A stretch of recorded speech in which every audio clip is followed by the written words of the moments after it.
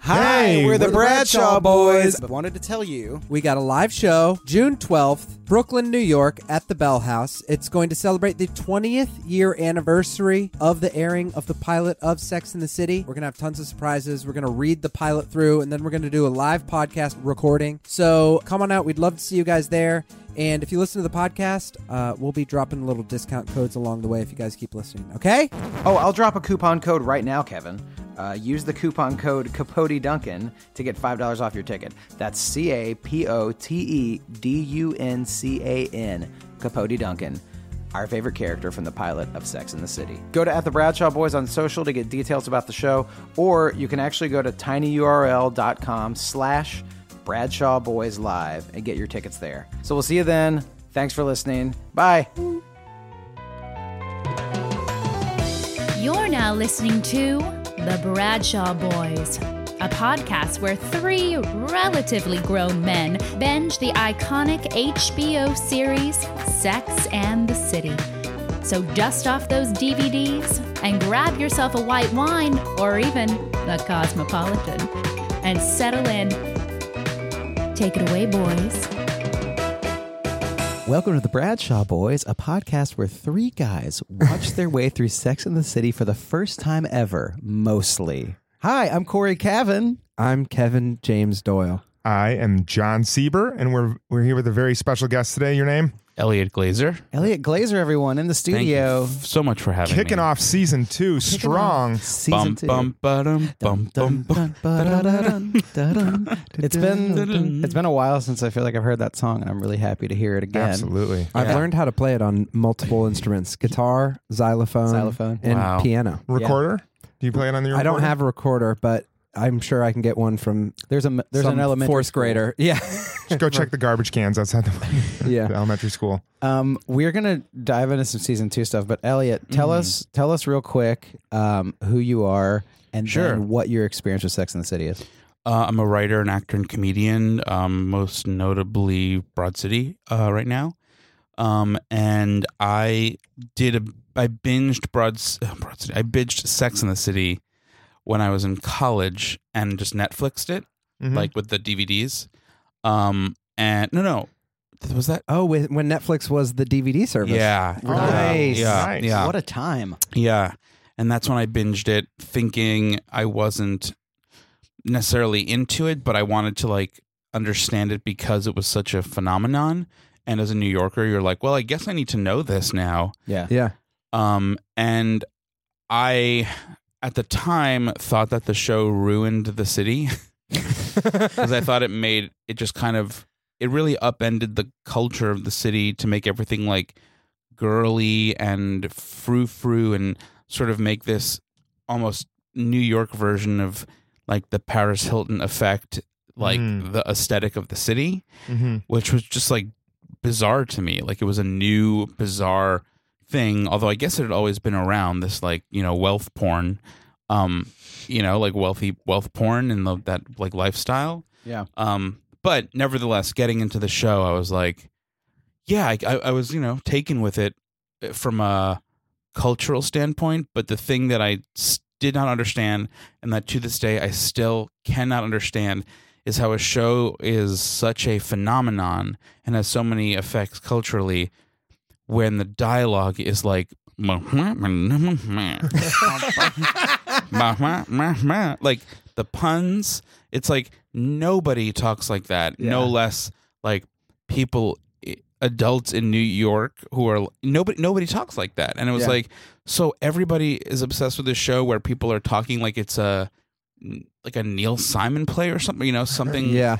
And the puns, I'm like, that sort of has always been lost on me, that the show has such a popular, and a long-lasting cultural effect, and yet the dialogue is like so bizarrely, I don't know if juvenile is the word, but it's like that, so unrealistic. Nobody talks like that. Do you think that almost helped it? Because I feel like that's like oh, that's so Carrie. Like saying those things where you're like, that's so ridiculous. No one would say that, but it gives this voice to the show that whenever I attribute an audience to this show, which is funny because now we're the audience because we'd never seen it, never watching our way through. Whenever I attribute an audience, I always attribute it to like white girl moving to New York who's 24 years old, and it seems like they would be super into that dialogue. That's totally stereotyping. I did not think so. I was like, what 20-something is going to respond to this like rhythmic, like vaudevillian slapstick thing where the rhythm is so silly and but it's really the puns. I'm like, what 24-year-old just like, yes, puns. That's what I get into. In terms of humor, things that make me laugh are funny punny word like baffles me. Do you remember any specific puns? No, I actually don't. But just the idea of being like, of Sarah Jessica Parker being like, and then the like the rhythm of like the and the banana of the banana. Ooh, like it was just like, what person under 70 is like connects to this? Well, I feel like that's like rhythm of writing. Whenever you talk to a lawyer and you're like, oh, is it cool? They're like, it's not like TV, by the way. Right. Like it's like. Or with like the West Wing, I'm sure like the politics. It's like, no, we actually stand and talk. We never walk and talk. Do stuff and like stand and have conversations, not this like monologue. But again, it's like, well, we are suspending disbelief. We're suspending disbelief for this fiction. But I guess to me it's like, I guess I would picture this type of language and rhythm in a, I don't know, play, like a one-act play. Yeah. And the fact that it was like a big TV and cultural institution was like, I live in New York and I'm a comedian, but I don't know anybody who's like, honey, honey, if the Bowery's, whatever, if the battery's down and the bottom up, then like nobody talks like that. Nobody talks like that. I wonder if some of that is like a 20 years ago thing, because I feel like TV audiences have gotten way smarter, especially like with peak TV. So this happening like 20, 25 years ago or something like that. I don't think so. I mean, I really don't. Like Golden Girls like that. I don't just bring that up because I know you're a Golden Girls fan, but I also wonder, like, Golden Girls seem like I can just see like Sophia like giving a zinger. Well, there were zingers, but they remain funny in a sort of A to C way. Like the jokes are funny and sophisticated, and the ones on Sex and the City seemed less so to me and just more. I mean, honestly, like nope. Can you imagine watching Sex and the City and laughing out loud at a Samantha line versus just being like, or like when she makes one of these puns, you're like, okay, A lot of I do think a lot of the ones have been like, even a season in, we're sort of know already like, okay, there's gonna be like that. Like you guys hated the whole dick thing from it was season finale of last one where she's just sad the guy has the small dick, right? And there was like we talked a lot. It was like kind of right on the money. Like Samantha's sad because and there was like some puns there. There was like private dick or that's like. It's like, it's a small thing, but it's a big problem. Yeah, I wanted a king size, and I got a Tootsie Roll. Nobody talks like that. Along my conscience. Nobody speaks like that, especially in like passionate moments where you're talking about like sex and stuff. Nobody is like, honey, you got the Tootsie Roll, and I got. Nobody talks like that. The real bummer is that as a gay guy, I've seen a lot of gay guys adopt that voice. Yeah. And it bums me out because it's like, it's not as funny as you think it is. It's just not as funny as you think it is to be like, honey, oh God, it's like a Catskills comedian, Yeah. It's a bummer. It is funny to think of it that way because it's completely unmasked when you think of these like four glamorous women. But if you put them in that, I just have this image of Samantha in the Catskills with a mic. Exactly. It works. Yeah, completely. If you think, it's like, I've never had anything this close to my mouth. Guess what I have? Exactly. Yeah. It's like, who's here tonight crazy. From the city? Can you imagine? Like, and it makes sense if you strip away the masks and the clothing. It's like I was gonna say Rod Stewart, Rodney Dangerfield. Yeah. But it's weird. It's weird. It's true though. You could take my apartment. No, please take my apartment. Please take it. Please take it. I got into a co-op. Yeah, I could actually see Rodney Dangerfield being a character on Sex and the City. Some like guy they meet in a diner. Yeah. Exactly. Oh my God. I have a question because you were saying like the wealth porn thing. Yeah. And you write on Broad City, and I feel like Broad City is a big is it any sort of a reaction to Sex and the City of like, this is actually what it's like to live here? Which I feel like watching Broad City, it's so much more relatable and more like, that's actually what it's like. Yeah, I think it's, without it being a conscious choice, it's very much an answer to the show where you don't sit there and write with the idea, oh, we have to make this the upside down version of Sex and the City or Friends or something, or any other show with like wealthy people in New York. But yeah, I think just by nature, it's like what we're writing, which is like exaggerated versions of our real lives, and you're not around people who talk like this. Yeah, they don't exist, and so yeah, I think it's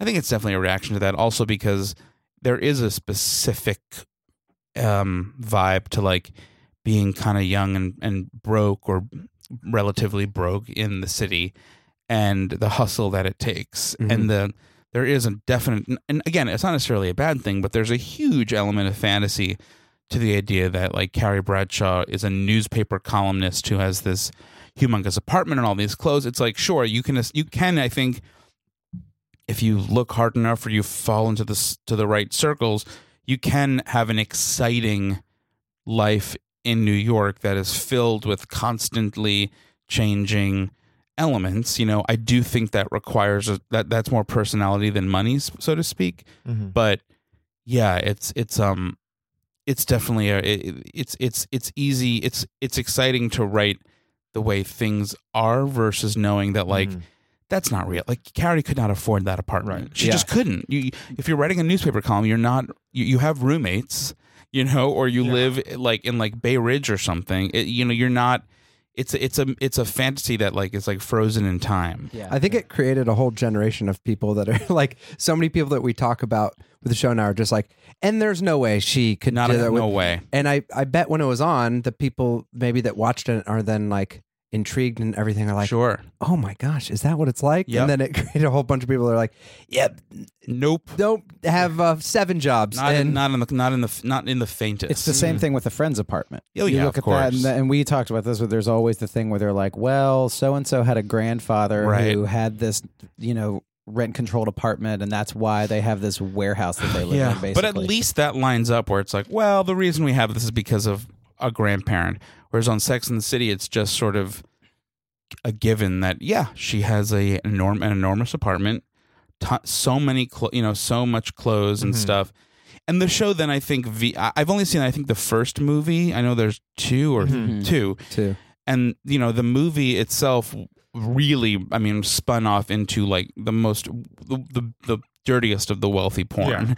And it's just so fantastical. It's so fantastical, and to watch I saw online something like a video called like why Miranda is the character we love now from Sex, like a current video explaining why like Miranda is the character that is like the best, especially in like current times with the current climate. And it is funny to watch like the pilot. They do that thing where they were talking to camera and breaking the fourth wall. Right. Yeah. And Cynthia Nixon literally looks like she took the ferry from Staten Island.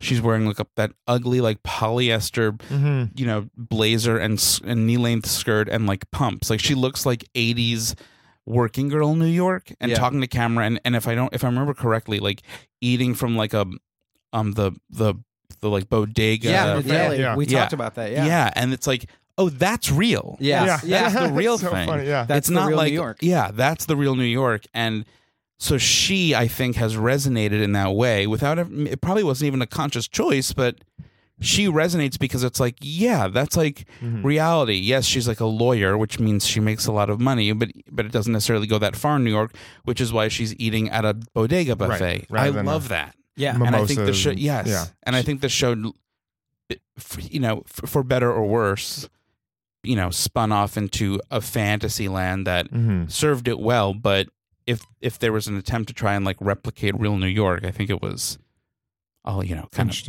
askew. D-. Not even that fake, just like that, just unrealistic. Yeah.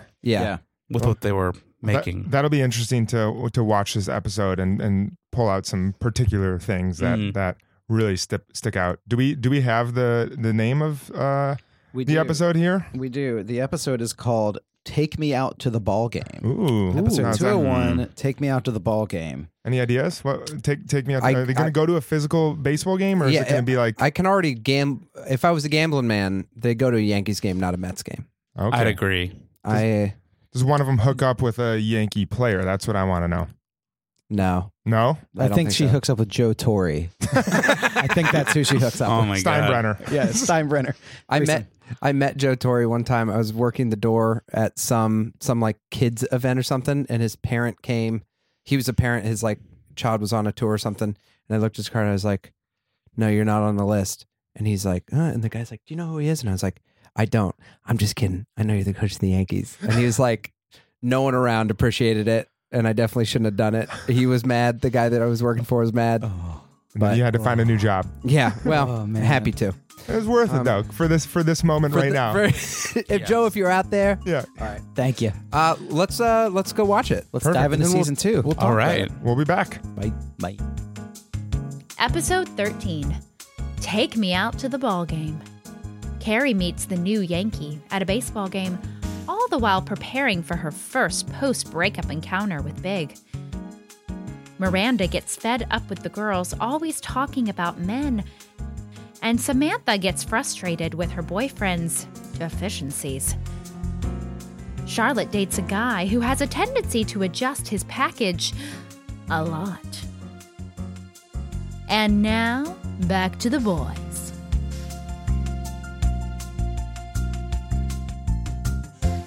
Ladies and gentlemen. What are you doing? What do you mean? Just keep it simple. I'm making the promo. Just keep it simple. Just say, hey, we're the Brav Bros. Two guys that talk about Bravo. Ladies and gentlemen, boys and girls, we're the Brav Bros. No. Oh. Dude, stop with the voice. Just keep it simple. I've seen promos on TV, dude. This is how you get the fans engaged. This is how you get listeners. We're trying to get listeners here. If we just say, oh, we're two dudes that talk about Bravo, people are going to get tired of it already. We need some oomph. All right, then fine. Let's try to do it with your voice. Brav Bros. Good job. And we're back. Woo, first Take me episode. out to the ball game.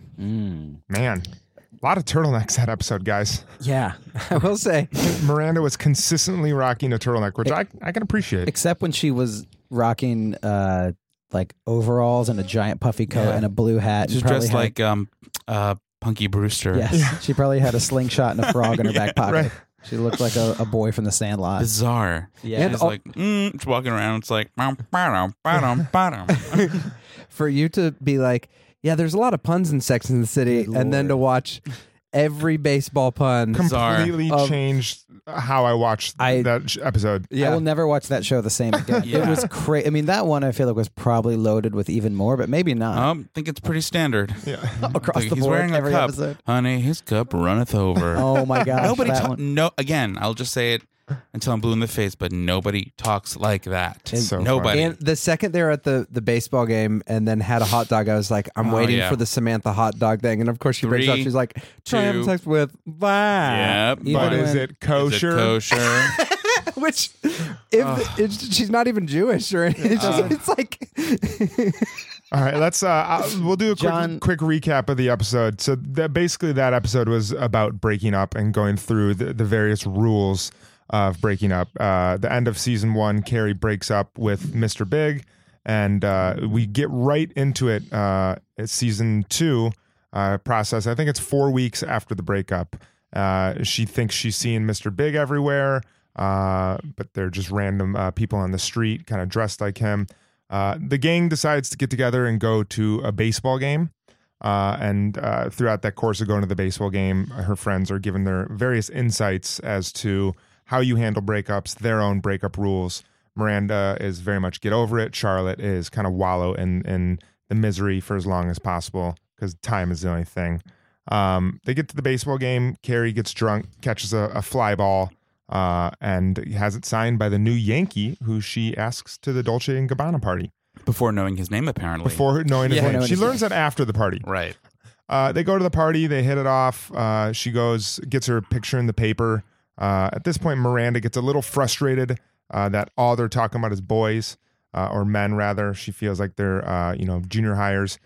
She then runs into her boyfriend, Eric Assel, I believe his name was, on the street.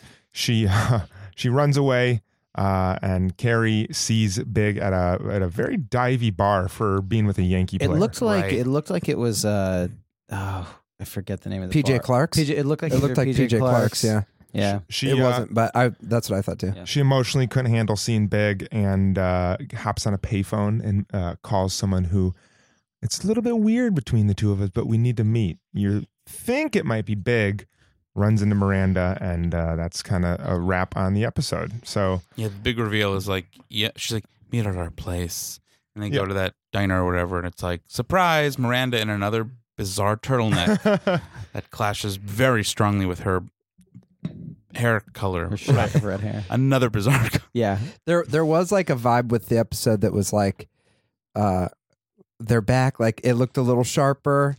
Their outfits were a little more defined. A little more money. I think it was probably a big deal at the time. That was like Miranda's got a new haircut and it's bright. Yeah, what a bold cut on that head. someone said it was very David Bowie-ish. Yeah. It is very Bowie. Yeah. My like underlying suspicion all along has been that Miranda's gay.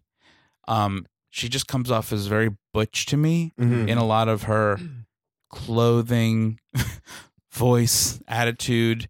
And I can see how she's not, but there's always just like this. There's always just like, come on, like those like overalls. I'm like, come on, you're not, unless you're painting a fence or whatever. Yeah. I don't know what I'm supposed to take away from this. It is funny, is it seeing like the beginning of the episode, Carrie is like in her dress down clothes and she's afraid she's going to see Big, and her dress down clothes are like no makeup. Yeah. And her hair's like sort of messed up, and she has on a long coat and jeans and a t-shirt. Like she looks like a Madewell ad where it's like, take a Saturday off, girl. But like that's her dress down. Miranda's dress down is like she's undercover for Law and Order. Yes. Like looking like she's going back to the surveillance van. Oh my God, she looks I love so it. different. Yeah. She's the only one. I mean, truly, Miranda's the only one on the show who, maybe it's a testament to Cynthia Nixon's acting, but she's the only one on the show who I believe. I mean, like honestly, that one moment where she sees she sees Eric Asshole, it gets this like serious tone, and it's a shot on her face, and she looks terrified. It felt like a different show, and it's interesting when we were talking about how people are looking back at like saying like maybe Miranda's the only one that kind of ages well, like her character. If you watch the show from Miranda's point of view, her acting is super believable, and it's like a different show. Yeah, when she's like, guys, can we talk about something besides dicks and like boys? Yes. And it's like, wait, this is like it's like a real really moment. Breaks through the sort of mirage of the show where it's like, oh, this is a real person talking about something real, not just being like, just being kind of vapid and just throwing puns, or like, it's like everything else like puns and like it just like gabbing, and she's like a person. It might help her to offer up more interesting topics of conversation than copious amounts of baseball stats and Palm Pilot stats. Right.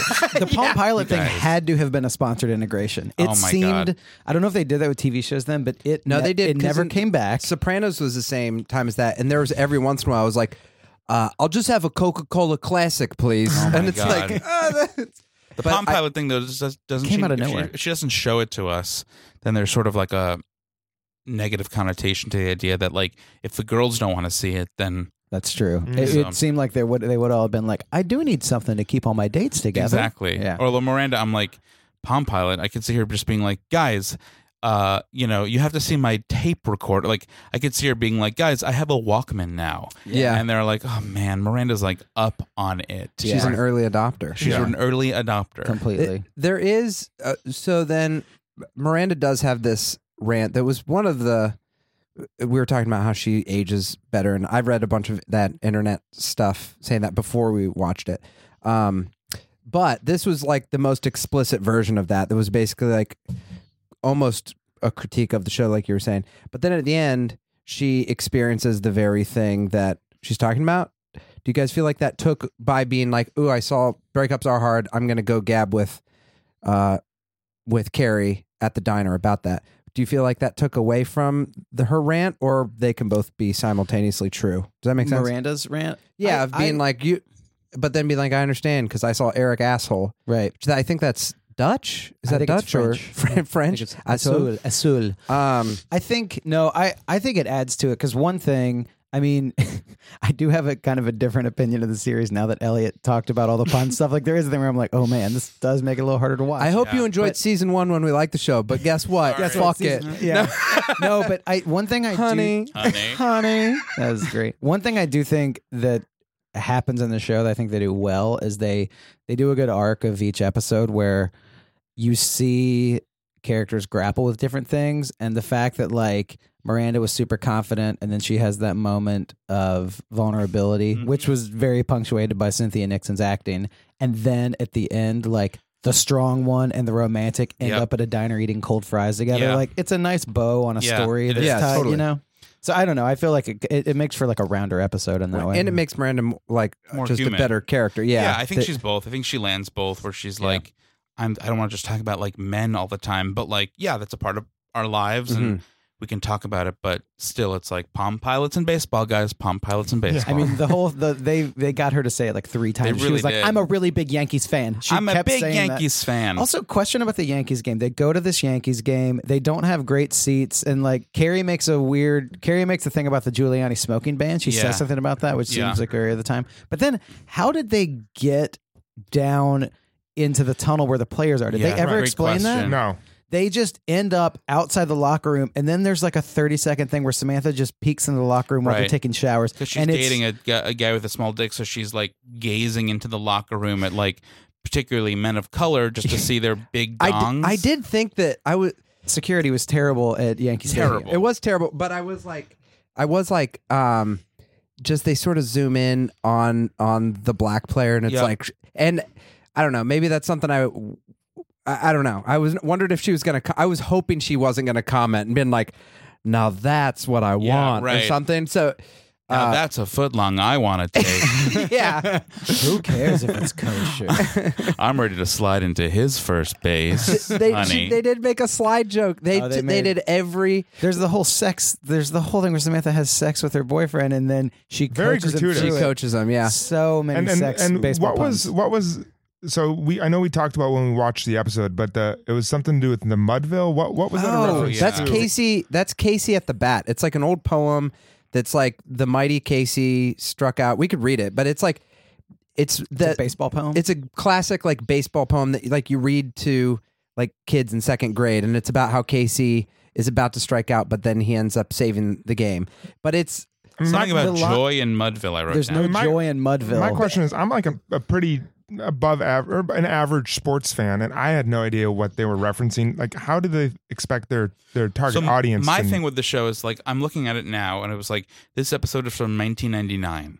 Right. So I was in high school and already had a pretty good sense of humor. I mean, I was a kid, but like I knew what was funny to me and what was like, you know, whatever, like Waiting for Guffman, and just like I had like already a, as you guys probably did too, like a sharpened sense of humor, you know? And so I look at this and I'm like, would I at that time, even though I was younger, would I still have looked at it and been like, rolled my eyes when she says something like, she had him by the ball, or I said it before, but his cup runneth over. Yeah.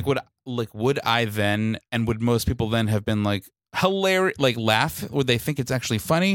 Or would they also be like, oh, okay? I think I would have thought, because as a teenager who was like had a sense of humor, but it was also looking to professional things, I would have been like, oh, is that how you do it? Like, Yeah. I don't think I would have been like, that's a bad joke. I would have been like, that's the how kind of they jokes do they it. make on TV. Yes. But it also, when you were saying that, this made me think, I guess it was this show a comedy? I would have just Yeah. thought of it as an adult show when I was a kid, but it was a comedy. Yeah, I think it was a comedy. Yeah. Yeah. I mean, are we discrediting the fact that it was 20 years ago? revolutionary and it was 20 years ago, and Yeah. and there wasn't, although looking No, back at now, it's punny and no, gratuitous because that- that must just be the style, because like on HBO at the time in the early 90s was what's the Larry Sanders, was it the It was Larry called Sanders the Larry show? Sanders Show. And Yeah, the writing Gary on Shandling. that's 10 years before this, and the writing on that Amazing. is natural. and funny and everything. And you could watch it now and it's great. Still It holds up in a completely different comedic way. And as does the Golden Girls, quite honestly. Yeah. And again, that is literally why I'm like, were people on board with the puns in 1999? You know what show I would like to go back and watch some of is do you remember the show Dream On? Yeah, I never watched it though. I remember my friends and I had heard about it because it was supposed to be the sexy comedy. Right. And we were like, oh, we could see boobs. Yeah, boobs. But it's the woman that created Friends, I think. It was one of her first shows, and it was a couple years before Sex and the City. And I would be interested to see how those jokes played and if they matched up to Friends type humor. Sure. Larry Sanders, Sex and the City, and that show probably had 3 different styles of humor. Yeah, and Friends Friends was a specific type of humor, very sarcastic, but a lot of it still holds up, I think, in the reruns that I've seen. Yeah. Chandler Bong. Honey, his Chandler, cross reference. I'd love for him to bing me. Bing my Bing Chandler. my bong. To me, I'm like, when I watch this, I'm like, it still seems like the jokes just. It was a very specific choice for there to be so many puns, and that's true. I'm just very curious as if to whether it seems like that didn't hamper anybody that I went to college with at NYU. It didn't hamper their attempt to become Carrie Bradshaw. I think, which is weird. Until you pointed that out, I didn't notice it as much. Yeah. And now it's all I noticed. It's everybody just wanted to become her as soon as when I got to NYU, I was I really was in my head, quite honestly, just so excited because I thought I was going to you guys ever watch A Different World? Yeah. I was I'm going to a historically black college, an HBC, and it's going to be super diverse, and I'm going to have, friends of all different, and it was all girls and gay guys who wanted to become Carrie Bradshaw. Which would be totally different if you would have gone to Howard University. That's right. Where A Different World was set. Different World, it was exactly. This is a black college. Right. I mean, then I would have been the weirdo, but ultimately I was unpleasantly surprised with the fact that just because it was at a school that was in downtown Manhattan, it wasn't the Spelman College or whatever. Right. Yeah. I think that one thing that's interesting about Sex and the City is that what carried on, pun right there, is that it's the style and the mythos of the show versus the writing in terms of the joke writing. Yeah. Larry Sanders, that's weird. There's the mythos of that, but you're also you go back and you're oh, this was a Judd Apatow show 20 years ago. But isn't that weird? But I think it's the this may be too deep, but it's back in the day, Shakespeare wrote plays about kings, so that you could watch it and be that's what the king's lives are like. And I feel this is similar in that it's what's the dream? Watching the Kardashians, it's honey, this is what the queen's lives are like. Honey, we're totally co-opting your honey joke. As to what you're saying, Kevin. Well, I'm saying that it's that dream mythos of being what would it be like? Our version of a royal life now would be money, fashion, Manhattan, the city, sex, freedom. Yes, totally. And so I think that is the mythos of the show, and maybe the writing didn't have to be as good. You're right. It captures everyone's imagination. You're right. And I wrote on the show Younger. That's very similar to it. Takes place in the same city, has the same look, and was created by Darren Star, who also created Sex and the City. And it was an interesting experience to write on the first and second seasons of a show that some were saying was the second coming of Sex and the City, but it was different because it took place in Brooklyn. It was more so in Brooklyn, and obviously the internet is much more pervasive, and so it was just an interesting place to write because we had to keep it modern, but Darren is such a titan of his industry that basically anything he touches turns to gold, and so you obviously follow his lead. But it was just it was just funny, and it's interesting to watch Sex and the City now because I think the sort of on Younger, the dialogue can feel Sex and the City-esque in certain ways, a little punny or a little what's the word? Not just kind of Like, I'm stumbling here. well, no, I was going to Quippy say, quippy, Quippy, or yes, like, quippy. quippy. And I felt as sort of a more, straight man comedian, not straight man, but like Straight ahead, a by the books comedian. Yeah. That was not the dialogue that I excelled at because I Yeah. just didn't feel like that's how people talk. Yeah. And so it was an interesting role to play of being like the sole comedian in the room, or the sole like performing comedian. Right. It was just fascinating. Well, that's interesting because I haven't seen a much of Younger. Like, I've seen a little bit of it. I actually had an audition for Younger and had a callback with Darren Star one time. Oh. And that was an interesting thing because in the callback I was like, this is Darren Star, the creator of Sex and the City. Yeah. And it was just like me and him and a person in the room. Yeah. But it was interesting because I watched a little bit of it going into that. Yeah. And that show, other than this show, you said a lot of it takes place in Brooklyn. Yeah. It seems like it's not Carrie Bradshaw, but it's like an older woman she's in the Carrie Bradshaw world, but she has to reverse herself to come to like current New York City. Exactly. She's got to pretend she's younger. She's got to hang out with young, cool Brooklyn kids. Yes. And so you're taking what was this Sex and the City life, and it's like, no, that's not as important now. The younger indie thing, which is like poorer and not as like wealth porn. I mean, you look at Sex and the City, and you're right. It's like it is wealth porn, and the idea there, at least from my point of view, was always like, well, they're in their mid to late 30s, and that's why they have like, and I know I'm generalizing here, and it doesn't even make sense, but I'm like, that's why they care about marriage and relationships, and why Miranda wears like pantsuits, and why they're just like they can get away with this like adult stuff because they're quote unquote old. And now I'm like close to their age, and I'm like, nope, it's not that they're old, it's that they're like, it's that the age of the characters has not aged well. Being whatever they're supposed to be, 40, 42, 38, 42 has not aged well, and thus Younger is so specifically about a 41-year-old woman trying to fit in with kids in their mid-20s. I think also that has changed now because I think about the fact that like a 35-year-old person, like even if you look at people that were 35 in movies in the 80s, a 35-year-old person in an 80s movie looks like they're 50. Yeah, it's and crazy. A 35-year-old person now, it's like, oh, I thought that guy was in his 22. Late 20s. Yes, it's everyone really dresses bizarre. differently, and like people do things later at different times in their life. It's so bizarre, and Younger is such a funny and interesting show to write on for all the reasons we were already talking about. But secondarily, that because it's about a 40-year-old woman trying to fit in with 20-somethings, the writer's room itself was filled with a few of us who were in our late 20s, early 30s, and then the older writers who were in their like 50s or so.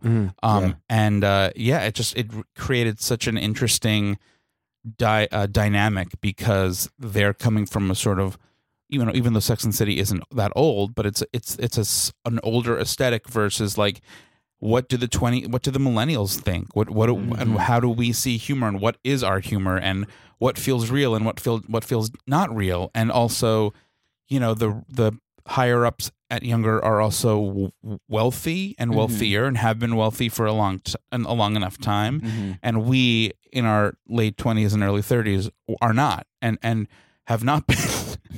And it's so different because Sex and the City is all about like there is no question of like access. They go where they want. Well, Carrie said she maxed out her credit and card then to buy shopping. And still went shopping. Right. And she bought that dress to impress the Yankee. And, right. But at the same time, they were in the highest like nosebleed section at Yankee Stadium, Right. which is like, what's that supposed to mean? Because if more, why weren't you on base? Why don't you have box seats or something? Especially if Miranda's a lawyer. But it's like but then their whole thing is like that to me. Watching that scene where like Carrie's smoking and drinking and has her legs kicked up, her feet kicked up on the seats in front of her. That to me is the version of being like, well, yes, they're like metropolitan, but they're also like hip, baby, and they're up at the top smoking and drinking, baby, without it necessarily be grounded in what they would actually be doing as characters. Yes. Yeah. It's a. I think that's what the show sort of has confused me because I feel like I get mixed signals from it. So my question would be, when you're writing on Younger, is there a like not a purposeful mission, but a mission you have in your head to be like, okay, like how can I pull it back as much from being Pun City to have more realistic dialogue? Is that Something that comes out of you naturally, or a conversation you bring up? It's a unspoken conversation. Okay. And I'm clearly on one side of that conversation where I'm like, no puns. Yeah. But you know, it's not my, authority to decide how many puns, how punny a script is, unless it's my very own. And in my very own, I'm like, I like, probably like you guys, like the weirder left of center, alt-esque type of jokes that are a little like nuttier. Yeah. And so it was just a sort of, an interesting practice to try to, in my first writing job, to like skew it towards the more straight and narrow voice of the show. Yeah. Without being like a weirdo about it. Yeah. Yeah. Can I ask, is Younger still on? Yeah, it does really well. Season 5? It'll be 5. I think it'll be 5. Wow. It's done really well, and and as it should. I mean, it's very like Sex and the City. It's a half-hour show. It's beautiful to look at. It's got a good cast. Great cast. Great costumes. The same costume designer as Sex and the City. So it's those Pat Field. So it's the same, eccentric and interesting and fun, colorful. Purple turtlenecks. No, I'm just kidding. There's other things, but blue overalls, blue overalls, and purple turtlenecks. Yeah. But it's got the same vibe, and people respond to it in the same way. And that it's like candy. Like Sex and the City and Younger are like candy. They're like delicious, fun shows that you get engrossed in for half an hour, but it's not going to overtake your life. Yeah. And I think that's to Darren's credit. He knows how to make a TV show just like. Almost like bite-sized and like just the appropriate like size and length. Oh my god, I sound like I'm rolling into a Samantha pun. I'm like size and length, honey, sweetheart. I want to talk about that. Sounds like Darren to me. Yeah. I want to talk about something in that episode, particularly that would never. That episode was Carrie kind of started it by saying that New York or whatever city you're living in is a deserted battlefield. Loaded with emotional landmines. When you're in a breakup. Yes. Right. Which I was thinking about that concept, and I imagine that any city that you live in, you're going to see things that remind you of your partner and are going to bring back memories. But I don't think that episode could air nowadays, specifically because of social media, Instagram, Facebook. You're not going to be walking through a city and you're going to be seeing Mr. Big or think you're going to be seeing him. I don't think any of these episodes could air now with that. It's right. Like there would have had to be a scene where she's like scrolling through her feed. Well, it's nowadays blocking him or unfriending you're on him. Facebook and you can actually see where in Mr. real is. time. But you're also not worried. She was constantly worried about running into him and not going to this party because he might be there and trying to look.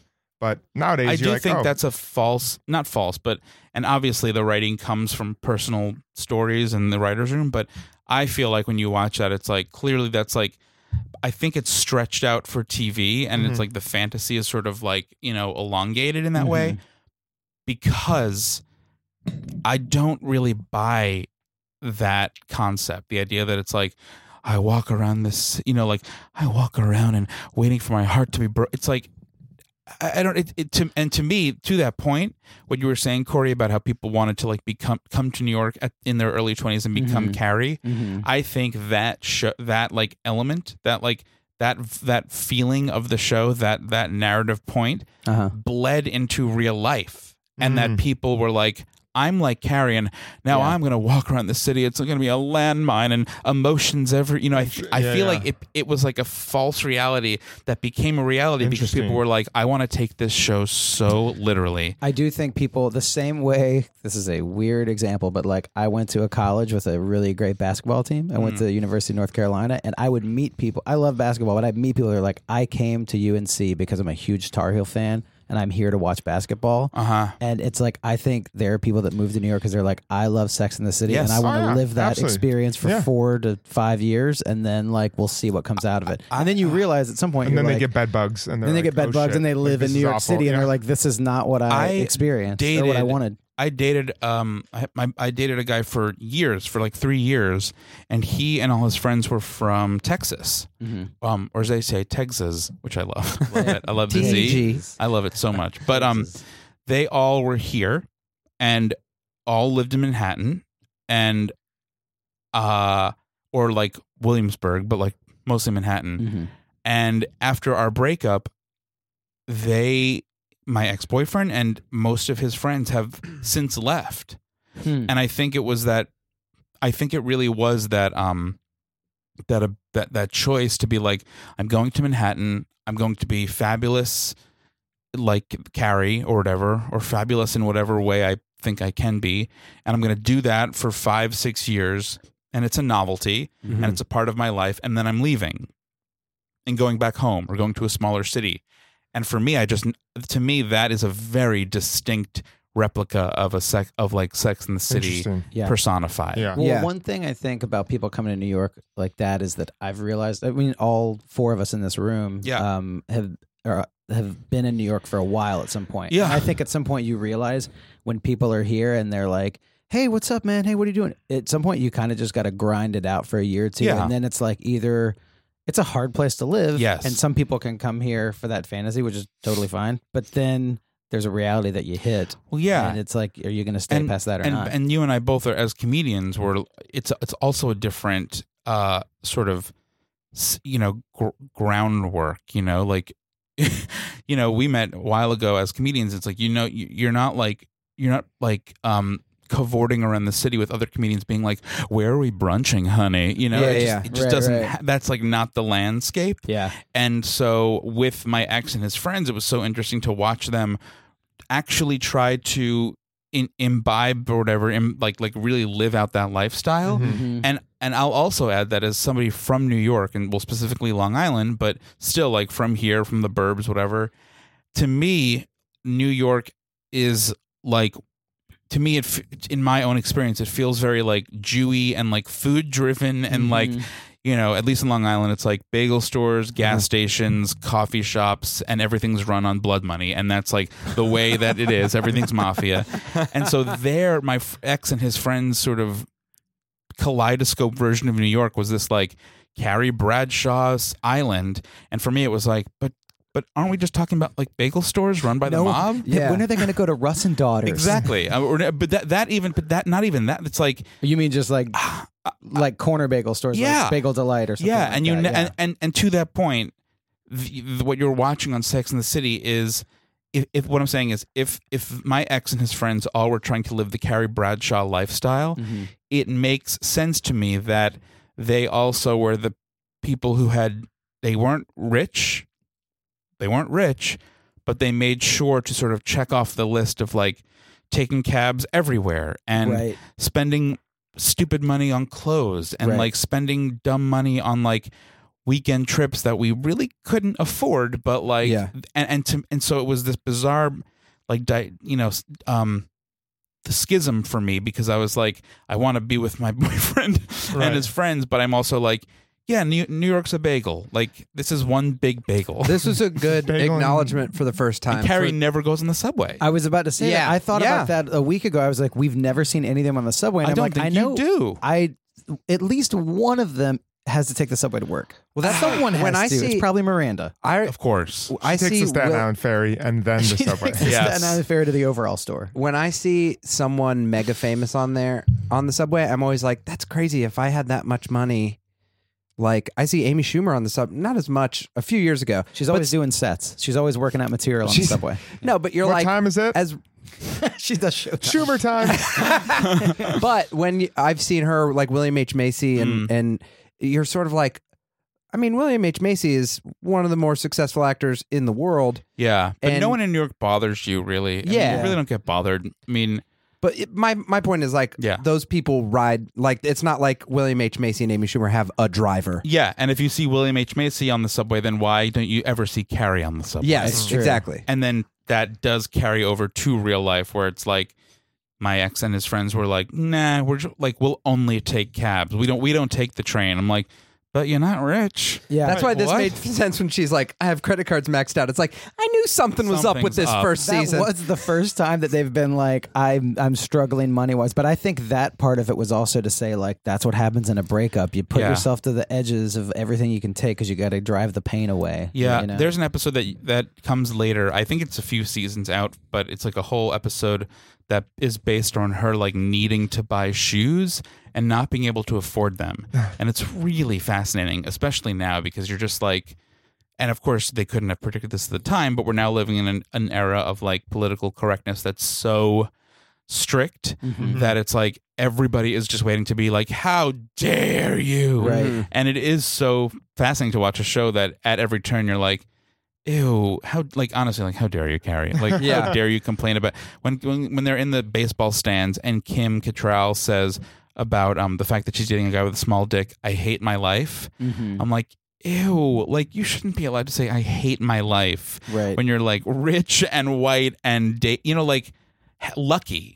Yeah. I don't, again, it's like I'm taking offense with a line in a show from 20 years ago, but it's just like, ew, it just grosses me out. Yeah. And it also grosses me out that they never take the subway. It grosses me out that you never see a person of color. Except when you're looking in the Yankees locker room and he's showering, he's got a giant schlong. That's right. Don't worry, I heard Jennifer Hudson's in the second movie. That's right. So they add her into the movie. It's so weird. That will always be the strange thing to me, that the show is so Caucasian. Yeah. Yeah. Well, for the whole show, I think. I was going to say because the theme of this was breakups. Right. Your breakup with was it fraught at all with any like, oh, I can't go to the same place, or I'm worried about the subway stop or anything? Yeah, I mean, I guess because it's 3 years did it take you a year and a half to get over? God, Charlotte knew. Charlotte knew. She was right. The math works out. I don't know. Was it one of the guys in the stadiums that gave you advice? Yeah, we had the 4 talking head. Oh, no, yeah, it was we saw that trope return of them talking straight to camera. It was don't cry. It was the obese lady selling peanuts who's like, he's a bum. Yeah. And they're like, it's like, what? Change your address, change your name, change everything. And the guy's like, don't cry, because if you get back together, then you're the guy that cried. And I would be like, hey, guys can cry, dude. His bros were really on board with that. They were throwing some rocks. Those guys look like they were roadies for Korn. Yeah. Oh, yeah, they really do. They were just like long hair, but that's like, metal I think guys. that's what was like okay then, like for like dudes. They were looking like freaks on a leash. Yes. They were freaks on a leash. No, I had to, we had to like, divvy up the gym. Yeah. And, but, I mean, in a weird way, like what's lucky for me is that, when we moved in together, it was in Chelsea, and I hadn't lived in Manhattan since I was in college, because who could afford or think to, it just wasn't possible. Well, if you're divvying things up, at least you could take the subway. No. That's what I'm saying. It was like, truly, it was like, you keep taking those cabs. I'm not kidding. Like my ex got hired at Google, which was half a block from where we lived in Chelsea. Oh, wow. So he really did not have to take took the the subway. train. Wow. And so for me, it was like, as soon as that relationship ended, I didn't have to reclaim our spaces, because he and his friends chose a very different life. Yeah. And I'm not some sort of like fucking pauper or like, like poor or broke or crying like poverty or anything.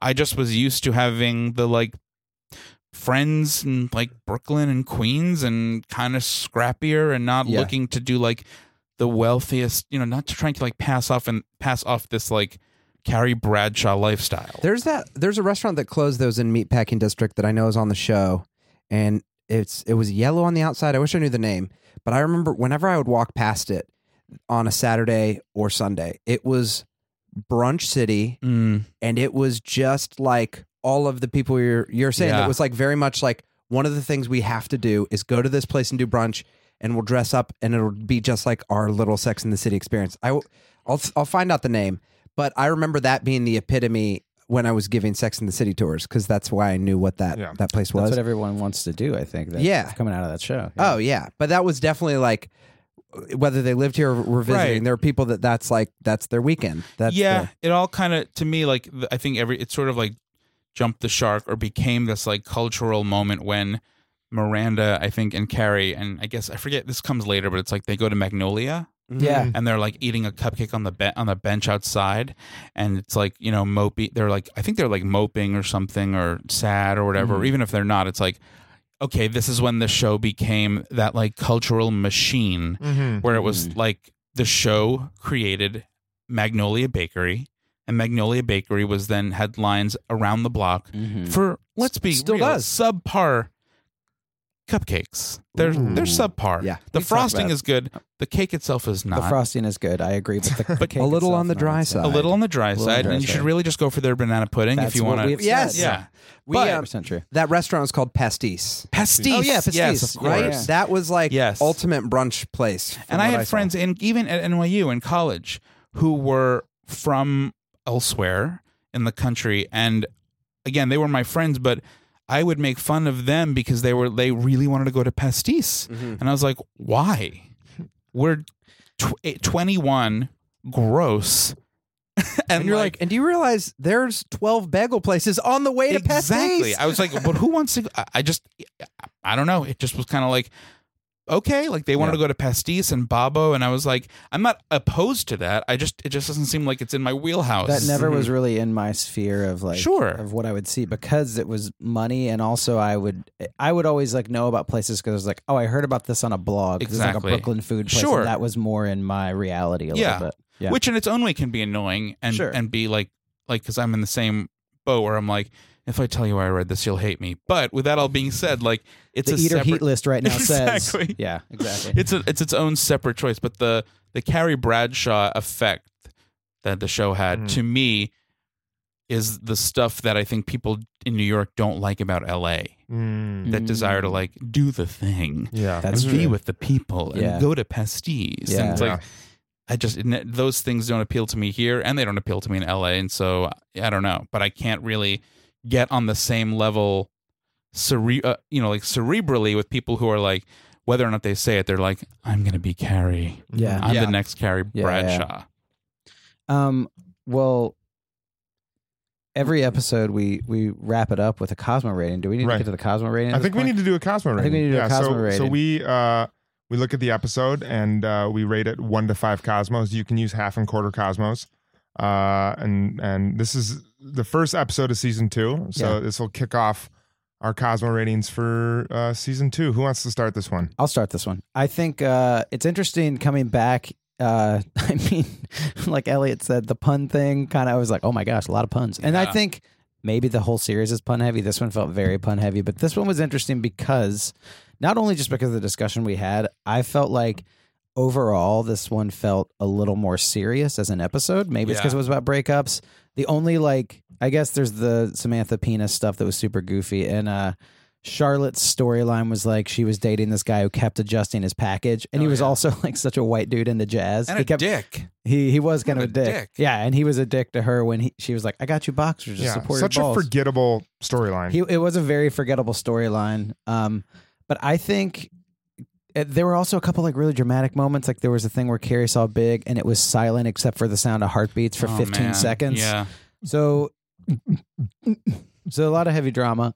To come back in, I was really excited for like top of season 2. I think though I'm gonna go with 3 Cosmos. Wow. I thought it was a little more serious, which I liked, but it didn't like knock my socks off. The pilot episode of the entire series, season 1 of the whole series, I thought was amazing. This one I felt like was a step down. So 3 Cosmos for me. Interesting. I'm gonna go with 2 Cosmos, I think. Wow. I didn't laugh a ton, and that might be because we were, once you told us to listen for the puns, I just like it's literally all I could focus on. And then when she said "cup runneth over," we all made eye contact, and it was rough. And some of the storylines were super forgettable. Like Charlotte's was forgettable. Although Miranda's was a complete arc, like it didn't get me. And then Samantha's, like, last season I shared with like I'm over the small penis thing. It's played out and boring, and it just I can't believe they went back to it. So I'm going 2 protest too much, honey. I would give it 4 Cosmos. I think it's like a pretty requisite episode. Funny or not. For me, I like that Miranda sort of broke through the fourth wall by being like, "What the fuck are we doing on this show?" Because it also represented for me the idea that always sort of haunts me when I watch the show, which is I don't think they would get along in a lot of contexts and situations, except for Carrie and Miranda. They get along, but I cannot see Charlotte and Samantha having a word to say to each other. When Miranda when Miranda got up to go to the bathroom in that Yep. scene, there was a thing where I was like, I don't know if these four women would really be friends. I don't That's the think first time so. saw it. Anyway, I don't think so. That's why. But because of the sort of the depth, the position that Miranda took on this episode, that sort of I like that a lot. So I'd give it 4 Cosmos. 4 baby. Cosmos. Take us home, Kevin. I would say that 3 Cosmos. I do think it's like coming back beginning of season 2. You can tell they had a break and maybe they had enough time to sit around and be like, we've got a hit on our hands. What's working and what's not, and all of that was like, it was a little too serious at times. It wasn't that funny, but I do think the Miranda storyline was my favorite by far, and she's just a great actress and back with a great hairdo. Okay, Great hairdo. Fantastic. So yeah, I would say 3 Cosmos.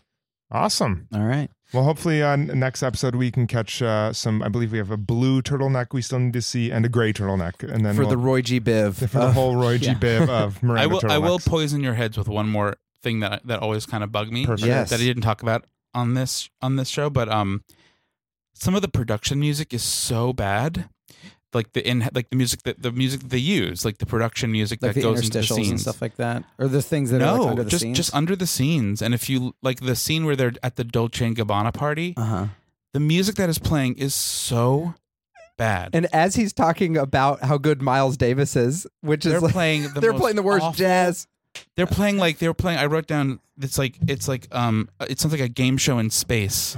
Gosh. The music is so bad. It's like beyond cheesy, like Yeah. bad, and it's just bizarre when you listen to the show. Like some of the stuff they play underneath is. But I also am like, was that okay for 1999? Like, was that what they thought was quote unquote like cool downtown music? Yeah, I don't know, That's but it's amazing. like bad. it's Well- set in an elevator. I'd love for all you listeners out there, tweet at or tweet or Instagram at Bradshaw Boys the name of a game show that you would play in space. I'd love to see some responses. What would that game show look like? Yeah. Speaking of Instagram and all those things, Elliot, where can we find you on the internet? It's all at Eliot Glazer. Cool. And awesome. Thanks for being here. Hey, thanks for having me. Thank you so Appreciate much. it. Thanks so much. This was really amazing. See you next time, everyone. Bye.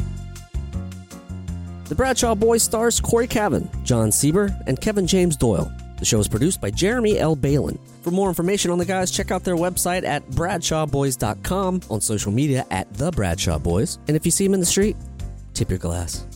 Thanks for listening.